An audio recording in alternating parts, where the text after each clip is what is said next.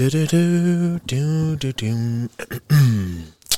ora, no mai hoki mai to another episode of the Sick As Podcast. And I'm sitting here just feeling extremely grateful, extremely lucky, and thinking about the episode that you were graced with last week. And I was actually just thinking about that even more. I was listening to it on my way in and thinking, oh my goodness, like how do I have access to such amazing people? And not just the people who come on to the podcast, but it's also the people who are listening. You know, the worldwide, everyone from Germany to Australia to, I saw Mozambique on there, that was kind of weird. But yeah, we got our international stats and we're just in so many different countries and so many different places. And a lot of you who write in, you know, give me different perspectives and I'm learning so much. But yeah, the feeling that I had walking out after recording with Nick was unbelievable. He's just an exceptional young man, and what he really taught me was properly humility, whakaiti. So yeah, if there were three things that I took away from that, te mea tuatahi, me whakaiti, te mea tuaroa, me whakaiti, te mea tuatoru, me whakaiti. Just, you know, every time I'd ask a question about what he thinks about this and where he thinks he got the skills to be able to do it. You know, he was very kind of not keen to answer and say that he did have those skills, but he says that he's learning and he's always learning. And I think that's something that I need to be, you know, I am aware of it and I am very clear that I have plenty of limitations and that I'm always working towards different things. But at the same time, and that's what we're going to get into with today's episode, is having the proper humility and exploring that a little bit more. Not humility in the sense that, you know, you don't want to be the best because you're scared of other people bringing you down. Like, it's actually proper humility. Humility in knowing that you've done your best and you've done your best for the people around you, but you're not trying to be the best. You're only trying to be the best for yourself. But we'll unpack that a little bit more. Got a few things to go through today. Firstly, I did my Myers Briggs, which is one of those personality tests. So I'll talk about the limitations of that test in general and for any test that you're going to be doing in the future. And after that, you know, I actually talk about that entire workshop. So that's what I'm going to base a lot of today around, and how humility kind of ties into all of that. And I feel like humility has been something that I've spoken about plenty of times, but never really dived into. So yeah, that's what we're in for today. I hope you're looking forward to it. Let's get it.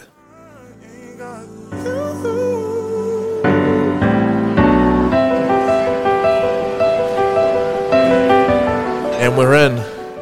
Welcome back. Ooh, it's a crowd. They love me. No. But to start, you know, ko te whakaiti te whare o te whakaaro nui. Humility is the home or the citadel of the conscious mind. And I think that was from the late Wharehuia Milroy, who was a huge stalwart, I guess, in terms of the, not revitalization of te reo Māori, but actually pushing different kaupapa to, I guess, make it as normal as possible. And it's people like that where, you know, in terms of humility, that you have to realize there are a lot of people who fought different wars for you. And when you get to come in and walk and have freedom and have creativity and have ideas, and, you know, that these ideas are a possibility, even though there's a little bit of a struggle, you know, the ability for you to actually have that idea, to have that freedom in thought, and have that as an opportunity, is because the people before you who, you know, fought for it. So that's one sense of humility.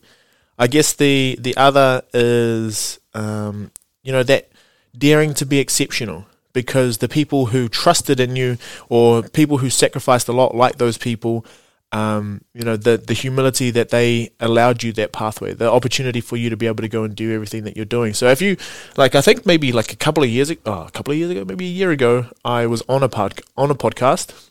It might have only been this year, actually. Oh, time is, yeah. But I was talking about how, you know, when they were talking about being humble and we're talking about tall poppy syndrome, when I was on that podcast, I actually said, it's Talks with Rosa, if you go check that out. I actually talked about how I was extremely humbled that the people in my community saw potential in me, saw something in me where, you know, they kind of pushed everything aside so that I could be the one to go out and explore and adventure, knowing that I had what it took to come and get educated, and to hopefully be able to build a better future for a lot of our communities. And it was that was something that I've wrestled with for a long time, because you do feel like there's a sense of selfishness with going to get educated. But if you always come back to how much people sacrificed for you to be able to be where you are, there's huge humility in that, and it actually feels like you have a sense of responsibility. It's not an obligation, but it is a responsibility to be the best that you can be for the people who allowed you to be where you are. And I think that's going to be a huge theme, and there's going to be people who highly resonate with this, and then there's going to be other people who just say, everyone builds their own futures. But that's just not how I roll. That's not how we think. I guess in my upbringing, everything that you did was kind of for the good of everyone who would be part of your journey. But anyway, to get into this, so the teaching and the learning, I think for me, in terms of humility, this is another place where it's not that I think I know everything, but there are times where as soon as you feel like you know everything, and I think there's probably people here listening, and it becomes more apparent, like when you start to formally learn something, like for example, formally learning te reo Māori, formally learning statistics again, formally learning about yourself, and doing different courses and workshops and stuff. Like if you're going in thinking that you are formally learning data sovereignty, like now that I'm back at that beginner stage of a lot of that, it's humbling, because if you go through with this open mindset of like, yes, I'm a sponge, give it all to me, it is humbling, because you realize, okay, you're in the deep. But putting together the different tools, I guess, or having that mindset that you're going to be okay and you're going to be able to get through it, and it will seep in soon. If you just give yourself that full attention and that full, you give yourself the permission to take all that different information, and that, you are worthy of receiving that information. And the only reason I say that is because, like, there are times where I take so long. No, I don't want to say imposter syndrome, because that kind of gets thrown around. It's like the words that get thrown around a lot. Vulnerability. Oh, he was so vulnerable when all you did was say what the truth was. Imposter syndrome, where all you did was feel a little bit uncomfortable because you felt like there should have been someone else there instead of you. I think a lot of that is actually just self-awareness. Like, you're just aware that possibly there should have been other people doing what you do, because you do believe that for the ultimate outcome, it should have been someone who had more skills. But then also you have to come back to like, okay, well, now that I've accepted that I'm the right person for this, I can't sabotage myself by saying I'm not even meant to be here anyway. And that goes for everything: relationships, jobs that you're going to be getting, different tasks that you want to be part of, or different communities that you've been invited into.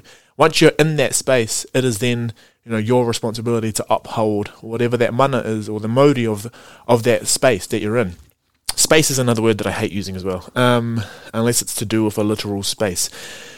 But anyway, the reason I'm saying all of this is because I've been thrust at the end of the year, the worst time to be doing it, but I've got a bunch of different things that are coming up, and they require me to learn new skills. And so I've just gone to a place of, okay, I'm going to be pretty much thinking about this stuff all the time. That's just me. I'm all in.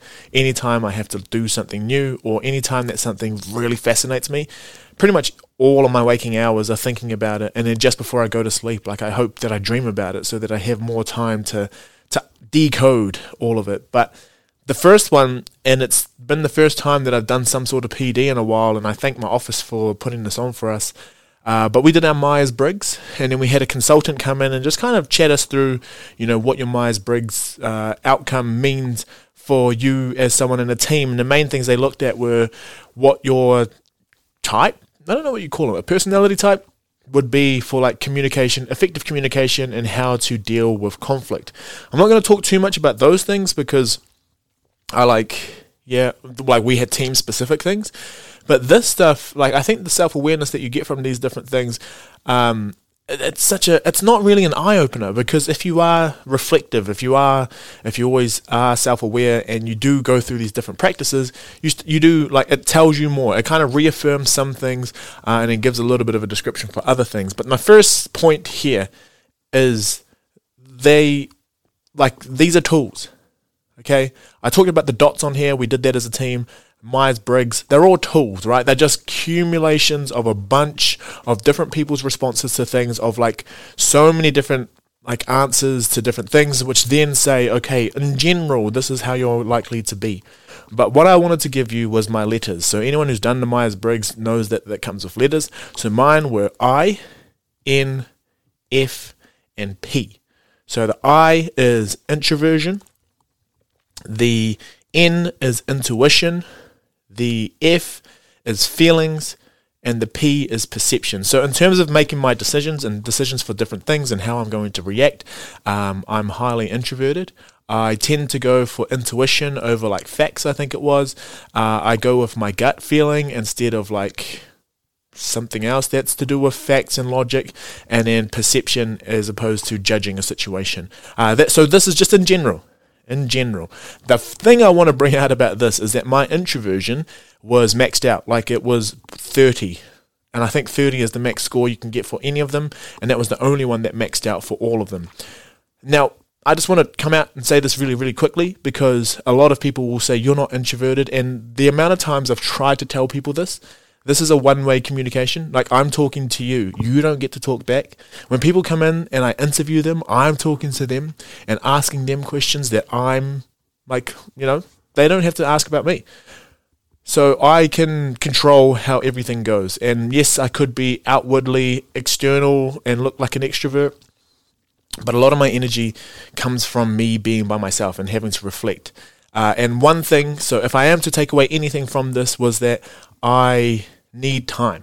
So in meetings and stuff, recently I've been feeling really overwhelmed. Like, there's so much going on, and I've just been in meeting after meeting really about big ideas, and I need time to like think in depth about different things. So one thing that I've noticed is that you are more likely to miss out if you are an introvert and you need that time, because if they need a decision quickly, you can't give it. So a lot of the people who are more likely to speak are the ideas and the thoughts that are going to go through. So what I need to do is realize that that's me, take as many notes as I can, and then when I leave, or let the person know, okay, is it okay if I have a few days to be able to get an answer back to you? So I just need to think about this.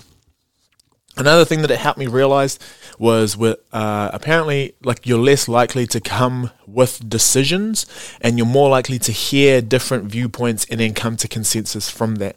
And that helps me a lot, because I've always stressed out about not being able to make decisions, and a lot of it is because you want to see like how everyone else works, and you want to make sure that you've taken as many people's considerations into account as possible. And that's just because it's not that I'm a people pleaser, but you want to try find the solution that is going to benefit as many people as possible.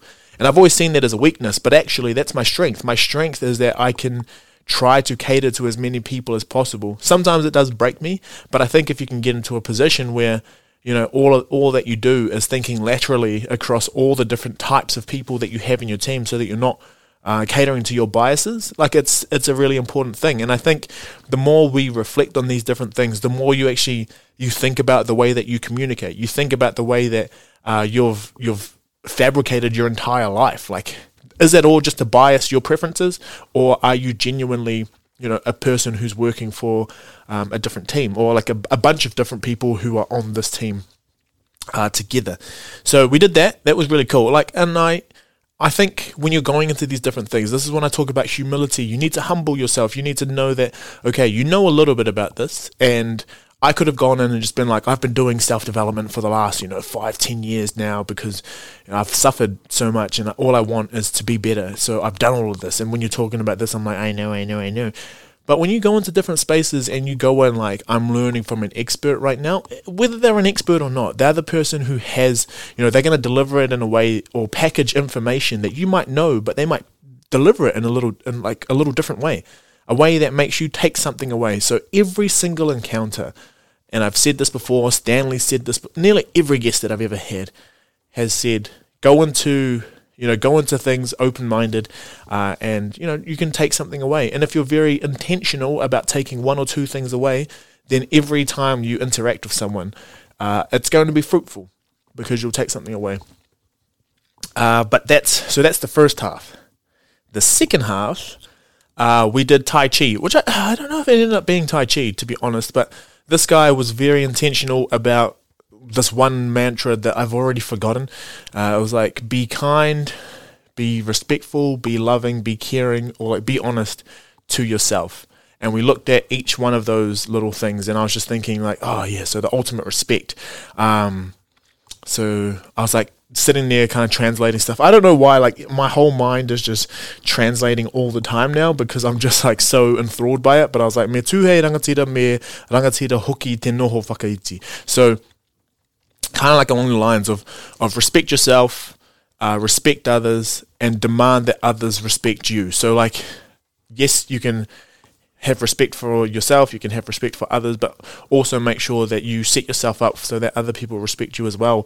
And if you are kind, caring, loving, and honest to yourself, you will allow all of that stuff to happen. So what he was doing was just like seeing where our center of like different energies and stuff. And I freaking love that stuff. Like I'm all for energy fields, breathing, and just like realigning yourself to that center part of yourself. So like obviously some of it, if you really shut off and just be like, this is for kooks, you're not going to get the benefit of it. And if you go in, it's kind of like hypnosis, but not really hypnosis, because a lot of this is, I think, congruent with indigenous perspectives of the world, is that you are one with the universe, you are one with everything that's around you, which means that all of the different energies that you're giving off, you feed into other people's energies, and other people's energies feed into you, which are ultimately dictated and kind of grounded within the power of the universe. Now that sounds crazy, but just think about when you walk into different rooms and you can feel tension, you can feel uplifted, you can feel like the modi or the wairua of a different space. It's just the way that people package it that's when you decide whether or not they're kooks or not. But needing to take that sort of stuff in and going in and being open-minded and just like humbling myself and saying I'm going to learn from this experience, it gave me a really, really, like, I was just like, oh cool, I took it all in. And I, after it, was so energized because it was a Friday, it had been a long day, and then by the time we were doing this, we were like doing sound therapy, we were walking around, we were finding the center of our bodies and offletting. Sorry, he said that you have a front door, back door, so every time energy comes in, there needs to be a way that energy goes out. And whether or not you're loving that sort of stuff, like it's just, you got to find something that centers yourself, and being aware of the energy that you're allowing into yourself.